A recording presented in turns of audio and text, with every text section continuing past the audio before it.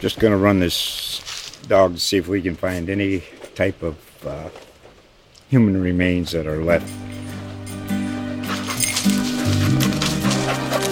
Listen to Where Secrets Go to Die, The Disappearance of Derek Hennigan. From the Detroit Free Press, a new podcast set in the woods of Michigan's Upper Peninsula. Available on Apple, Spotify, Freep.com, or wherever you get your podcasts. Hi, everybody, and welcome back to Cape Sports Now, Cape Cod Times weekly show covering all things high school sports on Cape Cod. I'm Matt Goisman. And I'm Steve Dudarian. Thanks again for joining us. And Matt, we're kind of reaching that midpoint, kind of critical juncture in the season. We're not in October yet, but a lot of teams really starting to carve out who they are and where they're going to go this year. And I think now we're starting to get a better picture with league contests starting, like how the postseason and other matchups are going to shape up here. Absolutely. This is Monday. This is September 24th. It's basically the last week of September. This is our 5th episode, and we are about to enter week 4 of the high school football regular season. It's not really the halfway point because everybody plays 10 or 11 games, but it basically is because the regular season. Yeah, the last 3 weeks are either playoff games or they're non-playoff games. So really we're at the midpoint of the high school season, the part of it that is really important. And we've got some really big league matches coming up this weekend. I know. Most importantly, off the top, we wanted to talk about Mashpee Abington. It's a matchup of 3-0 teams, and basically in the last couple of years, this has decided who's going to win Division 7 South. And I mean, once we saw the schedule come up for Mashpee, we knew they had a hard grind. Their first 4 games on the road, culminating with Abington, perhaps their biggest regular season game of the year. That'll be a 7 p.m. kickoff Friday. And I kind of wrote this down. Real season really begins for Mashpee. I mean, they really rolled over their first 3 opponents. I mean, which we kind of expect. I think we expected out of the South Hadley one and maybe a little bit of Coyle. I mean, Nantucket was obviously their opener, big, kind of matchup right off the bat. For sure. But, this defense has been unbelievable. Their starting defense really hasn't allowed a point. Their backup defense, I think, allowed a touchdown against Nantucket. But other than that, you've seen just an outstanding performance across the board from that Mashpee defense, which we really thought might take a step back, with that line being kind of reshaped and whatnot. But I knew Xavier Gonzalez would do what he was going to do, and he's been just as good this year. Right. And you look at that offense, Devon Ford has been unbelievable. 6 touchdowns this year, 5 of them rushing. Cam Kurgo has run and caught for touchdowns. And Xavier Gonzalez has had a touchdown in every game, has 4 TD catches this year.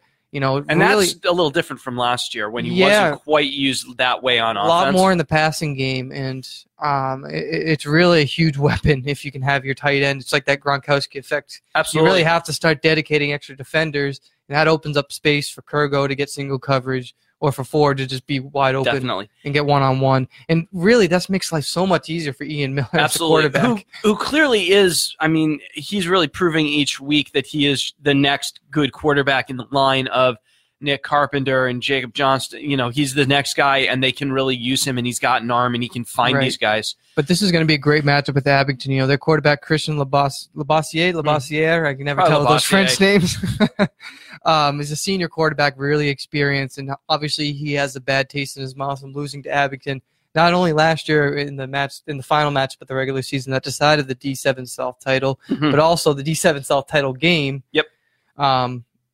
Abington lost in Mashpee both of those games, so certainly that game's fresh in their minds. They have Will Klein, who had 3 touchdowns apiece in each of his last 2 games. Been really impressive, and he only had 7 touches last week and still ran for 3 scores. So that tells you, he's a big play guy, and obviously Mashpee's going to be keying on him, try to keep him contained the best they can. When they faced off in the D7 in the South final, that was like the coldest day of ever. Not ever, because we then got that winter that was horrible. But I remember being at that game, and just everybody was frozen. So there was very little scoring. Everybody was a little bit sluggish, and I'm betting every tackle hurt a little bit more. So I suspect with this game, there'll be some higher scoring. There'll be some more dynamic football that we see. But this is the 2-week crush for Mashpee. It's this, and then they are home next week against Cohasset, who is also very, very good this year. They were, ranked among the top teams in their division as recently as I think last week. So they get through that. Then they've got Hull, who they should handle, right. and then they got to go to St. Mary's of Lynn. That's a rematch of the D7 semifinal. Yeah, that's correct. Year, right? But that game matters, but it doesn't matter that it's much. Not a division so it's really yeah. these 2 weeks. They win these, they're in really good shape to be the number 1 seed. Mm-hmm. You talked about their defense. The starting defense hasn't given up too many points. I do expect that to end, if not this week, then next week. I mean, if like I said before the show, if Mashpee somehow shuts out that team, you might as well just hand them the D7 South title and pretty much. Let's see who else the rest of the state has. Mm-hmm. But again, you mentioned Xavier Gonzalez can really wreak havoc on that defensive line, and other teams I just really haven't had an answer. But again, Abington's seen this team, a few times now. They're itching to get back out there and beat them. So I wouldn't be surprised if Gonzalez is a little less effective in this game, because I'm sure Abington's going to dedicate a whole bunch of schemes to kind of keep him limited on the defensive side. Definitely. And among the other games, we don't have as many league games this week. A lot of teams are kind of playing their last non-league opponent before before they start like the crush of their games. Barnstable, for instance, is home Friday against New Bedford. Barnstable is 1-2. New Bedford is 0-3. So you'd like to think Barnstable can maybe take care of business here, but Barnstable has really not gone kind of in the right direction since they won their opener against Dennis Yarmouth. We saw really great play out of Matt Peterkuski, which is we expected. He's the quarterback. He found Connor Baldessaro last week for a pair of scores. But what they're really kind of lacking, I think, is a really good running back to complement the passing game. We're waiting to see more from, like, say, somebody like Brian Free or somebody like that who can really kind of give that second option. Yeah, absolutely. I mean, and you kind of saw this with DY, which we'll talk about maybe a little bit later, but like still really trying to find a true running game. And you mentioned it's getting colder. That's going to be a lot more important. It's kind of easy to throw the ball now when it's, 50, 60 degrees at night. When that temperature dips into the 30s and 40s, you're going to need someone to play some power football. Sure. And, really be able to grind down yardage and run time off the clock as you need it. I mean, Free's a good back. He's made plays before. 74 yards, 75 yards against DY in week 1. So. Right. So, I mean, obviously teams are going to be keen on Baldessaro, who's been outstanding. We don't want to take anything away from him. But again, it's going to be the other guys, Matt Turner, the Colby Burks of the world, they're going to have to start making other plays as well. And I think they've been able to move the ball down the field, but it's finishing drives and not stalling drives out at the 20, 30-yard line, which ended up kind of costing Barnstable the other day. Acton Boxborough, they came in undefeated. There's a senior-laden team, but that's a team Barnstable beat last year, and I think should have been able to go on the road in defeat. So that puts, the Red Raiders in a tough spot here. And they're going to really need to turn it around against New Bedford team, which they won this game last year 38-8. I mean, it was not, a given. They had big play potential. 3-year starting quarterback True Williams. 2-year starting wide receiver Baron Hilton. Those guys can make big plays. A senior running back Latrell Canto, who's actually a transfer from Durfee. All those guys can make plays. And Barnstable's defense, I think, has been pretty good. For the most part, it's held. The game they played week 2, Braintree, was an exception. Some great playmakers on that team, but other than that, they've been in games this year, and I think their defense, guys like Craig Coombs, Osmond Rodriguez, Joe Yalmokas, who we're pretty big on, can make plays on the defensive line. And I think if they can do that at home this weekend, I think Barnstable can kind of right the ship. And I think they should be able to do that against New Bedford, because New Bedford's offense has not really been all that strong this year. They've only scored 26 points in their first 3 games. They only scored 6 in their first 2, and then got 14 against Bridgewater Raynham. So, if Barnstable's defense, if guys like Coombs and Rodriguez can get it going, you would think Barnstable would be able to score 3 or 4 touchdowns and put this one away and get their second win. But I do find it interesting that Barnstable and DY have kind of gone in opposite directions since that first game. DY is home against Pembroke on Friday. It's a 6 p.m. game. Pembroke is 0-3. We think DY, who is 2-1 and has won 2 in a row, you got to figure they can win that. But what I find interesting is, so DY, they've outscored opponents 74-28 over their 3 matches, over their last 2, whereas Barnstable has been outscored 75-41. We were talking about Barnstable's lack of a running game. Well, DY has started to really develop theirs, and I think that's been a key for them. You look at this last game against Nauset, Darian Thompson, who did not have a good game against Barnstable in week 1, but he rushed for 74 yards against Nauset. Mm-hmm. And that was a good complement, a good balance with Peyton Doyle, who threw for, I think, like 240 yards. Right. And that's kind of what they need, is that balance. I think this was their DY's most balanced game was in week 3. And I think that's a good sign for them moving forward as they look to build a little momentum for their week 5 match at Falmouth, which I think we agree is probably going to decide the Atlantic Coast League. Well, I'd argue week 2 was they were pretty balanced. I mean, against it was Auburn. it was a Jeffrey Jamiel show the other night against Nauset. I mean, 4 touchdown catches is pretty impressive, and Nauset just couldn't cover him. And I can't say I'm surprised. I mean, we knew coming in last year a valuable role that he played in that offense. But obviously, teams are going to be committing at least 2 guys, I think, or somebody at least shadowing over the top to Jamiel, because there's no way if you're Pembroke you can allow him to make big plays. Definitely. And at the same time, you still have to contain Peyton Doyle, which hasn't been easy. Nope. Because, again, he's a running back, and he has no, I'm sure as you've seen, he has no problem putting his shoulder down and running over defenders either. He's very happy running the ball, and he does still have, even if you double up Jamiel, he's got Jaquan Phillips, he's got Darian Thompson, he's got other guys that he can find and who can get open for him. Has DY, because I haven't been to any of their games, have they put anybody else under center this year besides Doyle? I'm curious because, when you have a running back a quarterback that runs that much, you always have to be wary of injury and make sure that doesn't happen. I wasn't at last week's game. Right. I'm pretty sure he stayed in the Auburn game. Right. If not all the way to the end, then pretty deep in the game. I'm only asking because obviously we know their backup last year, Paulina. He's transferred to Monomoy. So it's an interesting scenario, and obviously something you never hope for injuries, but obviously if you're Coach Paul Funk, you have to be ready and you have to make your play calls accordingly. But again, Pembroke hasn't been real competitive in any of its games. I'd be real surprised if they could pull off the upset. Yeah, I think they'll be fine.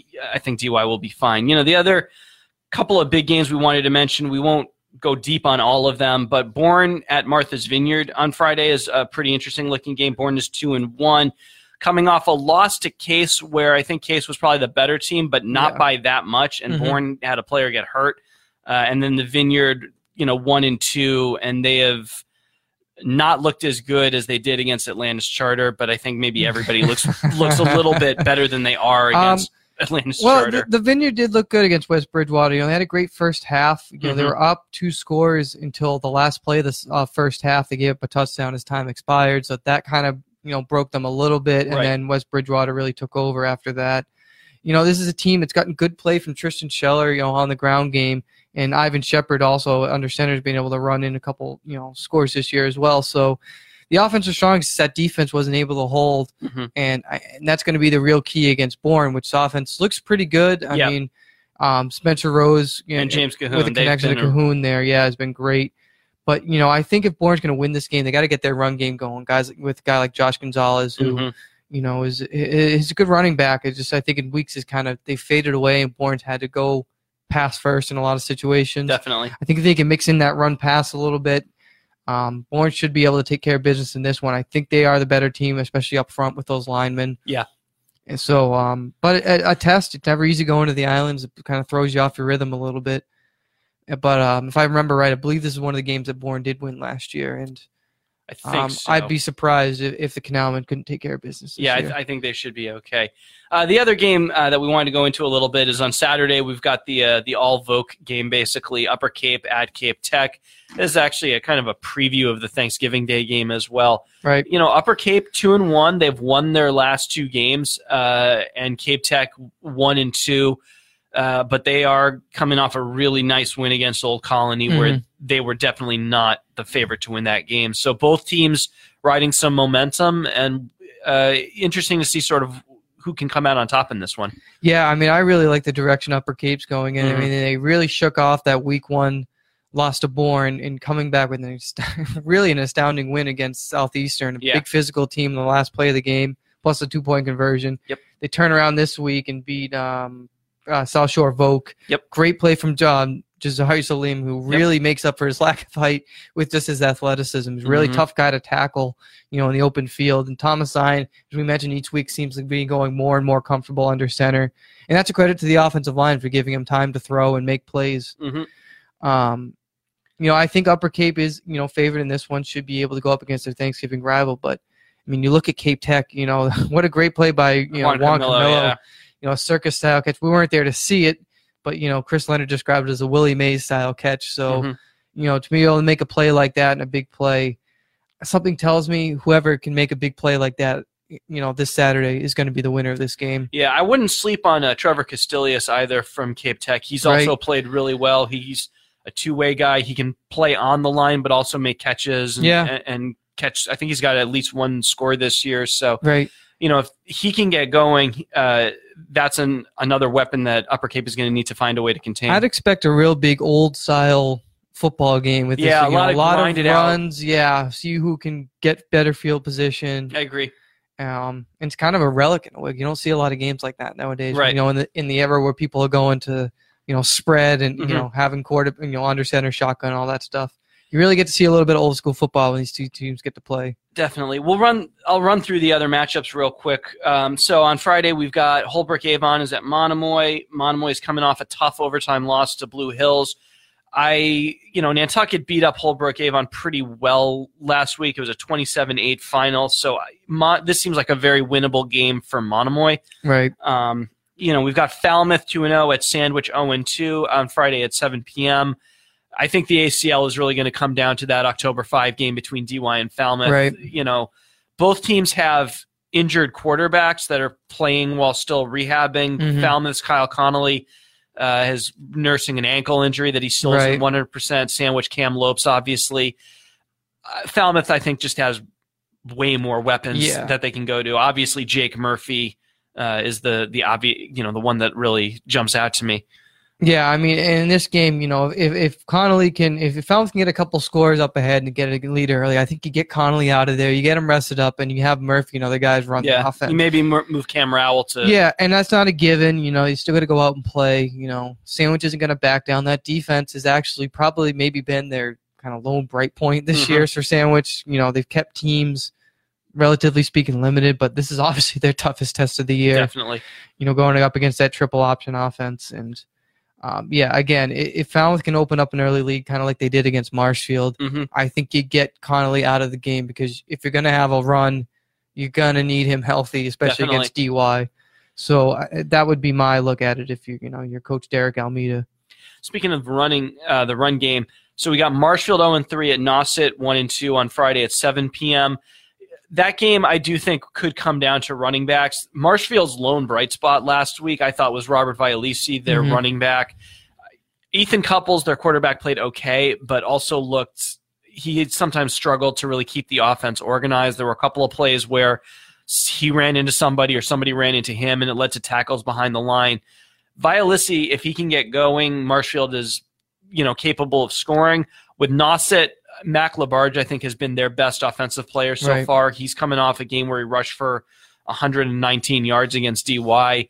And Jacob Murphy with Falmouth and Kyle Connolly, they beat Marshfield by running it up the middle. So if Labarge can do the same thing, Nauset has a chance to beat Marshfield for sure, which hasn't happened in a long time. Well, it's a much different kind of attack, too, when you look at Falmouth's triple option versus, Nauset, you probably get a lot of single back and stuff like that. So if you're Marshfield, I wouldn't be surprised if they're just kind of shooting the gaps, and, kind of like we saw BVT do against Mashpee in the Super Bowl, because if they let Labarge run wild, it's not going to be a good night for Marshfield. But I think Marshfield, they're 0-3. I think they're pretty much looking at it as if we don't win this game, we're in some real trouble, and they are in trouble right now at 0-3. Yeah. Their first two matchups were against, some really BC highly High competition. And Whitman Hanson, I think. Right, but to show up against Falmouth, and not really even show up well against Falmouth. Yeah, I think that was maybe a wake up call to say, hey, we got to get our stuff together. But, we just hope for a good game for Nauset, and that this one could be close. Definitely. I think you'll see a real bit of a reemergence of Tate Sidewan too. Kind of limited against DY, and if you set up the run and Nauset's Bobby Joy is able to kind of roll out, set up some play action, and beat them over the top, that could be a winning recipe for Nauset. Sure. We've got St. John Paul at Matignon St. Joseph Prep. That's a 3-0 Lions versus Matignon SJP, which is 2-1. That's at 7 on Friday. This is, I think, the last challenge the Lions should have before if they want to win the Catholic Central Small. Mattanon St. Joseph Prep, they are much better than last year when they started off 0-6. But, Lions have already beaten Cathedral. Marion they closed, so they're not in the league anymore. So it's basically this game in Lowell Catholic, and Lowell Catholic is not as good as these guys. So if, Darren Katzif and Mike Sakovich and the Lions can get it going, I think this is their last test. Right. Yeah, and it's unfortunate, we saw St. John Paul. They have played Sandwich. They did play the Vineyard. So, you like to see them play some more Cape schools because, they really do run roughshod over the Catholic, at least in recent years. Yep. So, Cats a great performance. Not only the 3 rushing touchdowns, had a scoop and score, one of 2 scoop and scores to the Lions this past week. So that defense, you got to give them just as much credit. Matt Marshall working that defense over there has done an absolutely phenomenal job. Definitely. And, and you look at Division 8, unfortunately, it's always just come down to a meeting with that Millis squad over there. And I wouldn't be surprised if that, came to a head again this year. There's a very high chance of that. But a fun team to watch in the meantime, though, For sure. And then the last game, this is a Saturday game, Nantucket at West Bridgewater. West Bridgewater is 3-2. Nantucket is 1-2, I believe. No, West Bridgewater 3-0, right? 3-0, yes. Yeah, so they haven't played 5 games. I got a lot of numbers on my notes. I apologize. Nantucket, they are coming off that win over Holbrook Avon. In years past, this has been the Mayflower Athletic Conference championship game, basically. Right. I'm not totally sure it's going to wind up being that this year. I think West Bridgewater is I think they're very strong and in contention. Nantucket.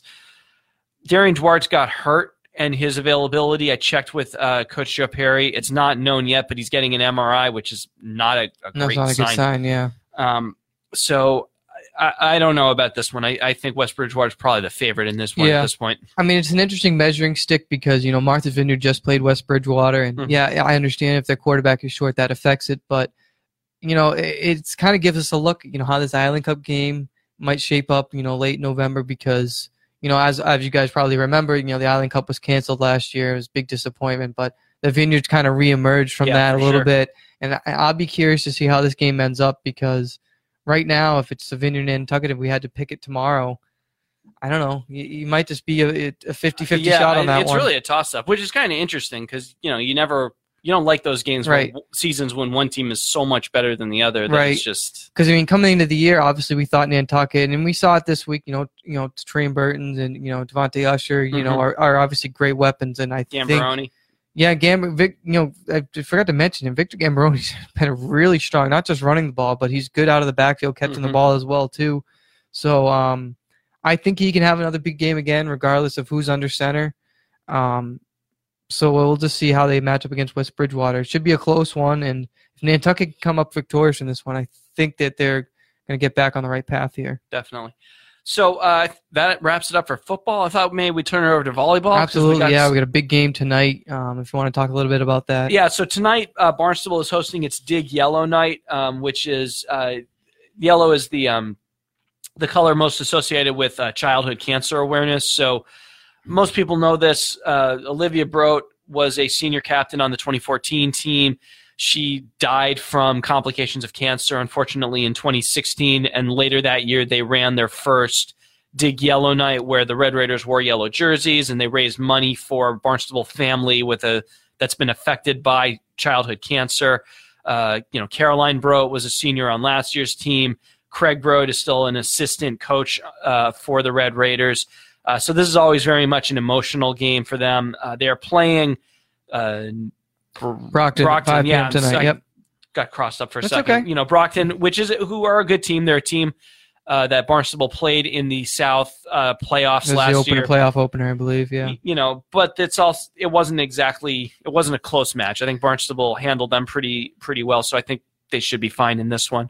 Yeah, obviously an emotional night. Maybe a little less so since Carolyn's kind of graduated now. Yeah. I don't know if she'll be there tonight. I can imagine she'll make every effort to, but she might be busy playing, with her own season. But still a great, tribute every year, and we'll talk a little bit about later about different, tributes and stuff like that have been happening across the Cape. But I don't want to make light of this, but it is a little interesting to see the yellow out there because when you get red and red out there, sometimes it's hard to tell who's who. A little bit, yeah. It does make it very easy to tell which team is Barnstable's. But I don't want to minimize. Obviously, this is more important than that. And, I believe because Olivia played in college too, right? She played for Babson, right? Before she had to withdraw from the team. Yeah. And I believe she was actually planning to return to the team once she finished the first round of treatment and she could start strength training again. She did go back to the team for a little while anyway before, unfortunately, it came back. But her number, they retired her number. The banner with her number is still, it's going to be up in that gym forever. Right. So her presence doesn't ever leave Barnstable's gymnasium. Right, but great atmosphere is for any home game.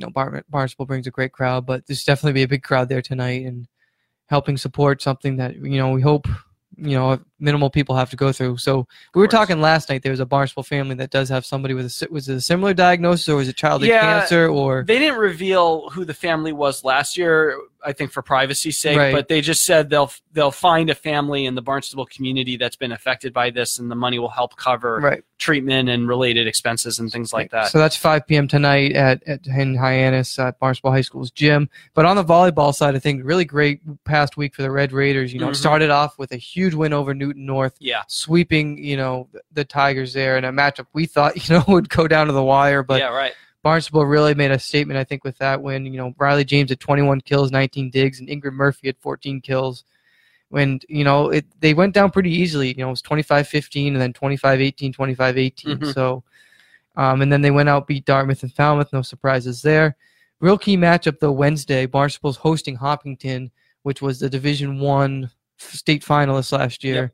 Hopkinton was the only team to take a set from Barnstable in the regular season last year. Hopkinton was in the beginning of the season, the beginning of the season jamboree. Oh, the play day. The play day, thank you. I couldn't think of that for a second. So it's definitely a very strong program. Oh, yeah, it is every year. And kind of that big four, I guess you would call, with, you say Newton North, Barnstable, Hopkinton, and Central Catholic in there as well. So, with Hopkinton, the players to watch, so Jenna Wilworth is really their leader with 53 kills. Isabella Onsi and Mia Ardillo are also very good players. Their kill counts, I think, are in the 30s. And then Angie Grabmeyer is really good all around. She leads the team in assists. She's their setter, but she's also their best server, and she's second in blocks, so she can really play on the front line and handle her responsibilities there. So it should be another really good match. You don't want to read too much into the regular season because Barnstable did sweep Newton North last year and then got swept in the state semis. But obviously, to beat Red Raider, to beat Newton North, Dartmouth, which is an Old Colony League match, and then Falmouth, who are playing very well this year. I mean, they definitely are riding a lot of momentum and would like to keep that up. Absolutely. I want to give a quick shout out to Sandwich, too. Last week they rallied to beat Marshfield 3-2 after losing the first two sets. They did the same. This is actually the second time that happened this year. They did the same thing against Bishop Stang. So, kudos to Jenna Buttrick. She had 5 of her 22 kills in the final set there. And then Sam Grossi, 27 assists. So a lot of really good athletes on that team. Sandwich, we still think Falmouth might be kind of one of the favorites in the ACL there. But Sandwich is certainly I really like the way Carolina DeLinks is playing. And they've got a couple other players who are also playing really well for the Clippers there. Meanwhile, so we talk a lot about Barnstable because they are sort of the most, visible girls volleyball program on the Cape. But Bourne, who were the D3 state runner-ups last year, they're 7-0, and they're really, really playing extremely well. They haven't lost a set, so they are looking very much like they are just going to slot right back in and go back to the playoffs, and we could see them again. In November. Yeah, we talked about it. I used it last week or the week before. The hard part about Bourne is they're just a lot better than anybody else in that conference. Yes. So it makes it tougher to, like Barnstable, they have to schedule, 15 or 14, non-league matches each year. Right. I'm sure Bourne would love to do that and get that showdown. Definitely. And I've always wanted Bourne Barnstable, given that the James sisters, Riley and Tegan, are both from Bourne. Yeah. So it'd be kind of an interesting matchup there. But, you got to play who is on your schedule. And Emma Fenton, you have written here, 92 kills so far. Kaylee O'Connor, Cammie McEnon, we seem to mention these girls every week. Yeah, they're in the 50s already for kills. Right. The thing we were most worried about is setting and defense because their seniors last year were Leah Heinfelter and Allie Hickey, setter and libero.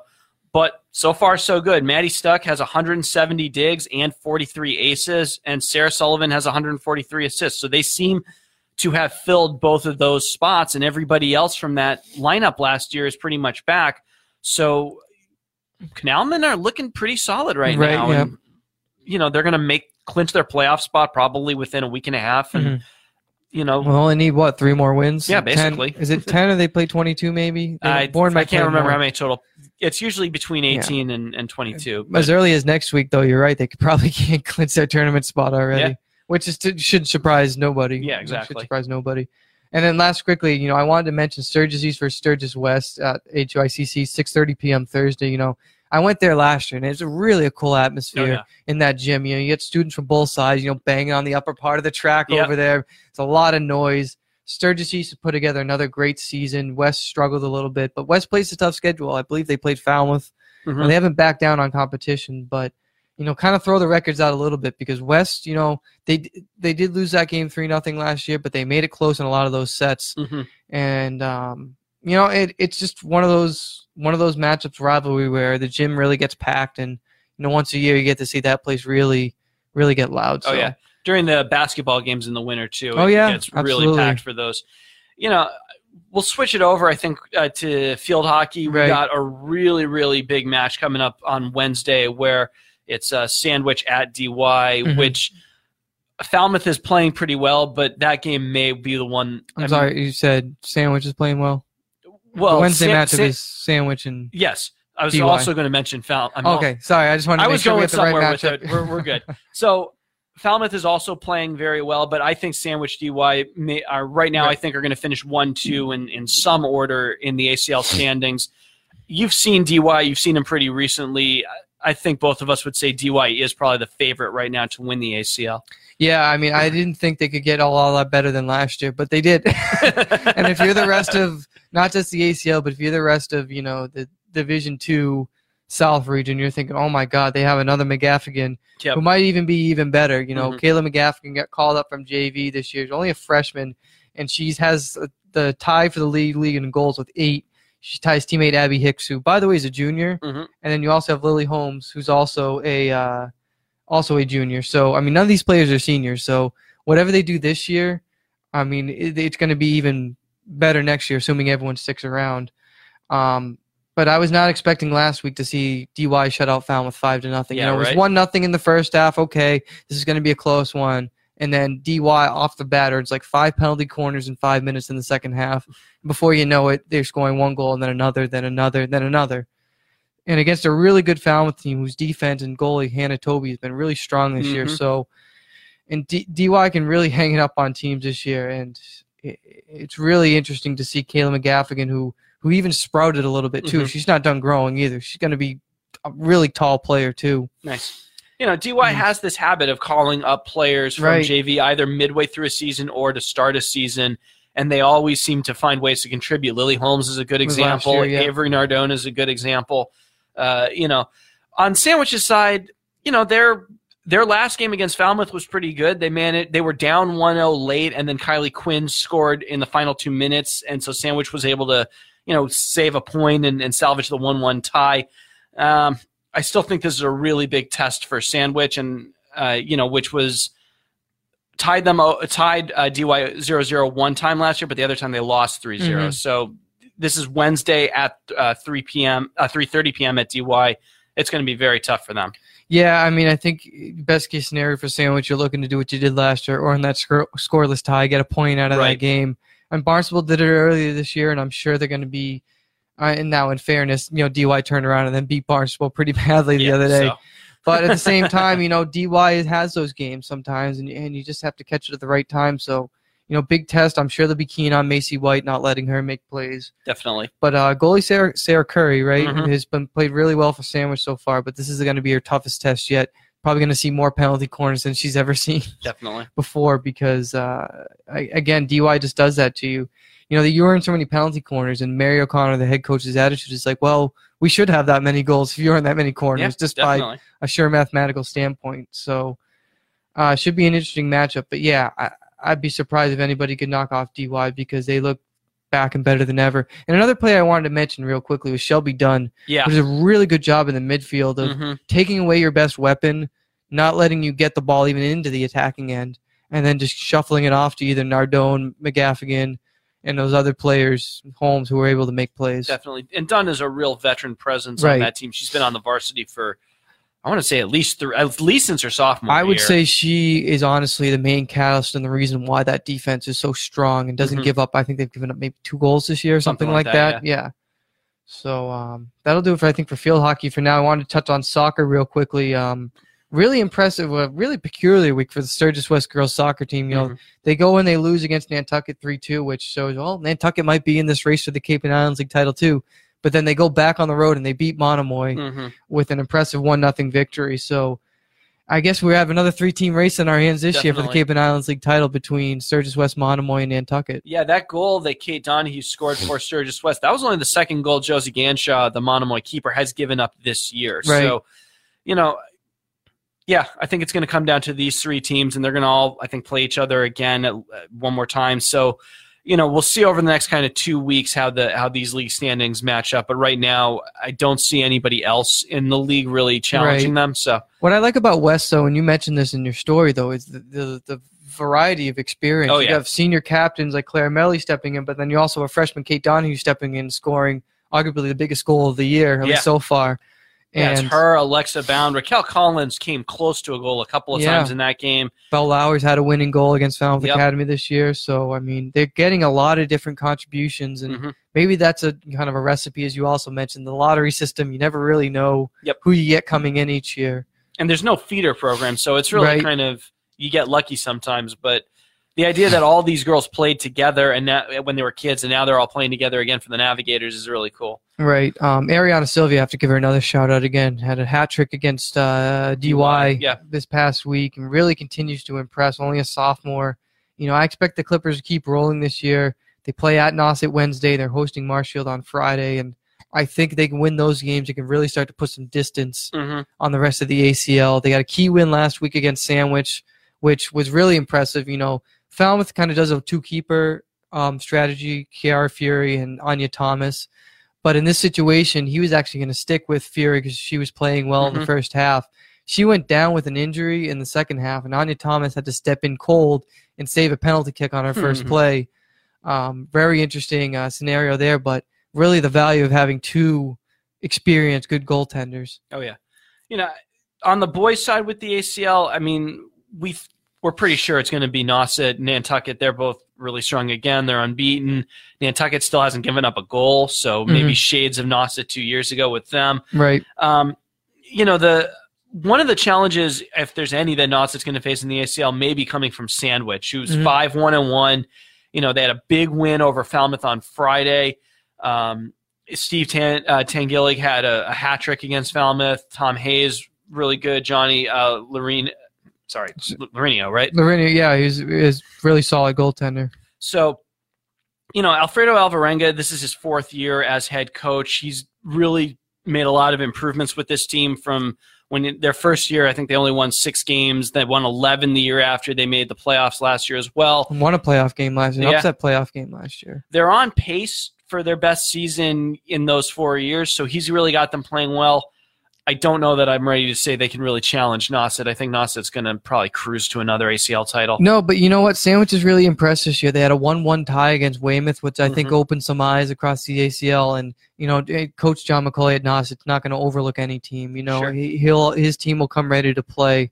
But, yeah, that matchup is not this week. I believe next week the 2 teams meet in Sandwich. I didn't write that one down specifically, but really looking forward to that and seeing, you know, is Sandwich at... Yeah, how good Sandwich really is. Can Sandwich at the very least give Nauset a run for their money, or maybe play a scoreless tie against Nauset? You know, a tie against a team like Nauset is a win. A tie against Nauset, it would be a huge accomplishment. But, you know, it's not just Tangoli. It's really nice to see Tommy Hayes step in as well and play well. But not only Sandwich, I've been really impressed with the Vineyard so far, too. 5-0 start for the Vineyarders. These teams the Vineyard and Nantucket are going to meet at the end of this week on Saturday at 2:30 on the Vineyard. So I'm really excited to see that matchup. Hopefully it's a battle of undefeated teams by then. It's interesting that, this is the Vineyards' first year in the Cape and Islands League in every sport except football where they're independent. Right. And they are immediately suddenly the biggest challenge Nantucket has for winning another league title. Absolutely. I think maybe Sturgis East could be in the mix as well. They've outscored opponents 18-4, and they're 4-1 on the season, but they've already lost to the Vineyarders once. Right. So again, I agree. It maybe is going to be the two island squads competing for the Cape and Islands League title. Right. I'd love to hop over and see that game on the island, but if you want to get on the ferry, be fine. I don't do well with boats. but seriously though, you got some battles with real great goal scorers. Nantucket Mario Reyes has been outstanding with Sean Golston, both been really well. But the Vineyards countered with guys like Luigi de Oliveira, Mateus Brito, Sam Balbino. I'm mispronouncing these names, and Tim Wallace. Mm-hmm. All these guys have been really strong for the Vineyard, and we'll see what happens. I think the schedule is a little more favorable for the Vineyards this year, playing some more teams they can beat. But, and you mentioned both those teams have that advantage that they have a youth program. Sure. Nantucket Youth Soccer has been very solid over the years, and they build a really strong program there. So I think that gives them an advantage over the Sturgises. Although East, like you said, though, has put together a pretty solid season. So definitely. We'll wrap it up with golf. You were at the Cape Cod National Golf Club on Sunday for the high school invitational there. What did you kind of see out of that? Well, it's a real touching tournament. It started 3 years ago in honor of Sue Campbell, who died 3 years ago of leukemia. Mm-hmm. Right around Thanksgiving, yeah, I believe. I believe she had 3 kids in the school system. Most recently, Will Campbell, as a sophomore, who actually won the tournament last year. Mm-hmm. Real emotional scene there. So the individual trophy is called the Sue Campbell Memorial Trophy. And as Coach Brian Hicks said, she was a real reason Nauset was able to get the excitement and build up around that program.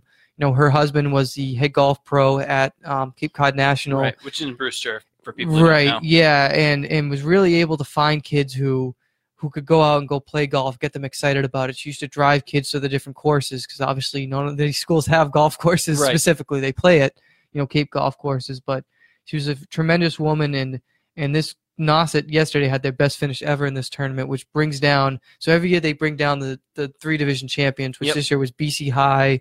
I'm going to blank on this real quickly. Division 1, Division 2, Division 3. All the champions came down, plus other elite Division 1 talent Every teams. team that in it made one of the 3 state tournaments, Absolutely, right. Including Nauset last year. The best of the best, and Nauset finished 3rd yesterday among those teams.